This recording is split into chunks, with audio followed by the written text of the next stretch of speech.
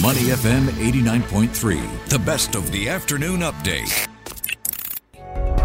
Money in the Market on Money FM 89.3.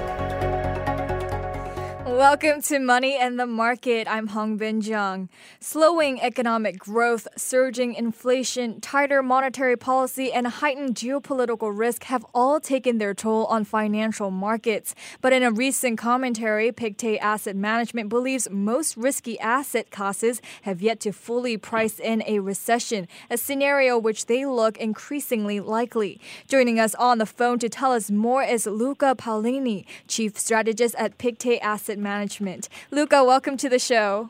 Hello. Hi. Okay, so let's start off with your recent market commentary earlier this month.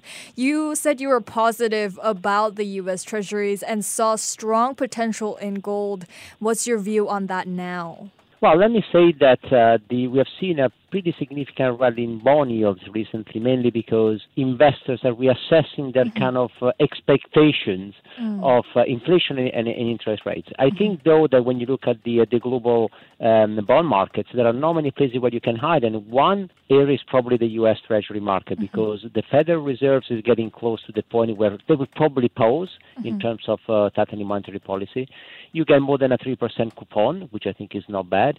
And the economic activity in the U.S. is falling quite rapidly, which is normally a good combination for bonds. But again, it's sort of a relative call at a time where for bonds in general is going to be very, very difficult. And in terms of bonds and treasuries right now, ahead of that, the meeting with Jerome Powell and his speech about interest rates, what are your expectations after that speech? Well, we have the speech on Friday, and the expectations of Jackson Hole are always very high, because in the past we have seen some significant change in monetary policy being announced or pre-announced. The reality, though, is that inflation is at 9%, and yes, the economy is weakening, but the labor market is still incredibly strong. So I think it will be still very difficult for Powell to signal a significant shift in monetary policy. I think is the best he can do is just to say, look, we are going to look at the data. If inflation is going to be a little bit weaker than expected, we may potentially reduce the pace of tightening. But I suspect that the risk here at this point in time is that the Federal Reserve will look more on the inflation data, and inflation data again doesn't allow the Federal Reserve to basically stop the tightening for now. I think it's something that we can expect, in a few months' time, but it's probably too early. So the market shouldn't expect, I think, very good news from Powell on Friday. And in terms of allocation, how has that changed with the recent economic developments? And have asset class allocations changed? Well, from our point of view, this is not the time to be brave. This is the time to be cautious. We keep a quite significant amount in cash, more than normal. Again, for bonds, the risk is obviously the inflation. On equities, I have to say that the real risk now is not the Federal Reserve hiking rates. The risk really is the fact that we are seeing across the globe a significant deterioration in the profit outlook. On one side, you have weaker sales. On the other side, you have falling margin. Costs are going up.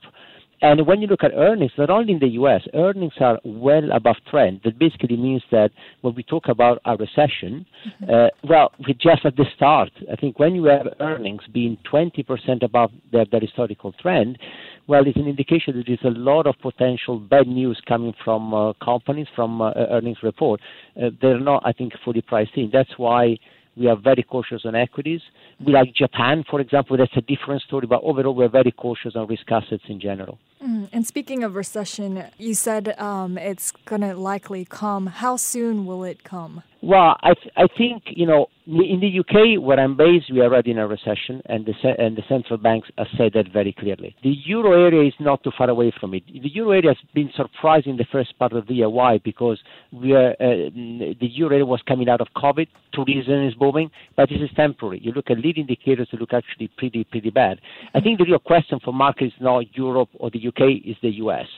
And on that, I think we are technically already in a recession, because, of course, the definition definition of recession, 2 quarters of negative growth. We had that in the U.S. It doesn't feel like a recession, though.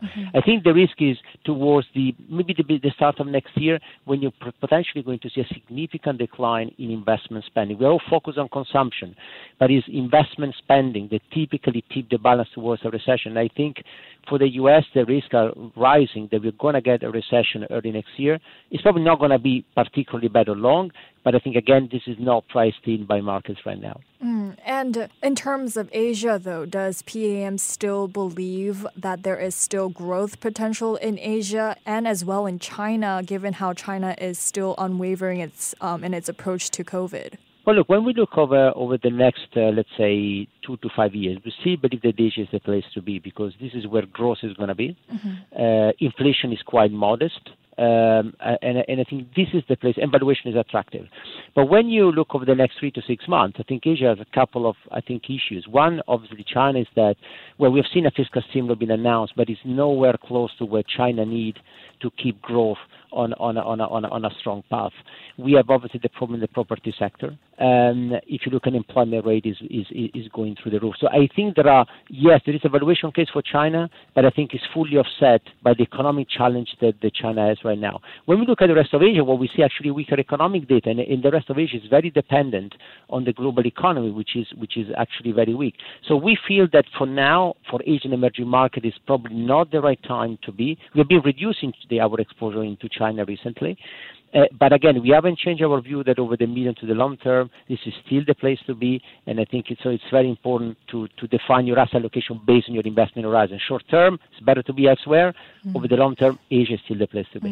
I see. And besides fixed income bonds and gold, what are some of the other asset classes investors can still look at? Well, I think when you look at the different asset classes, I think you mentioned gold, and I think gold is one of the asset classes where we have been strategically very optimistic.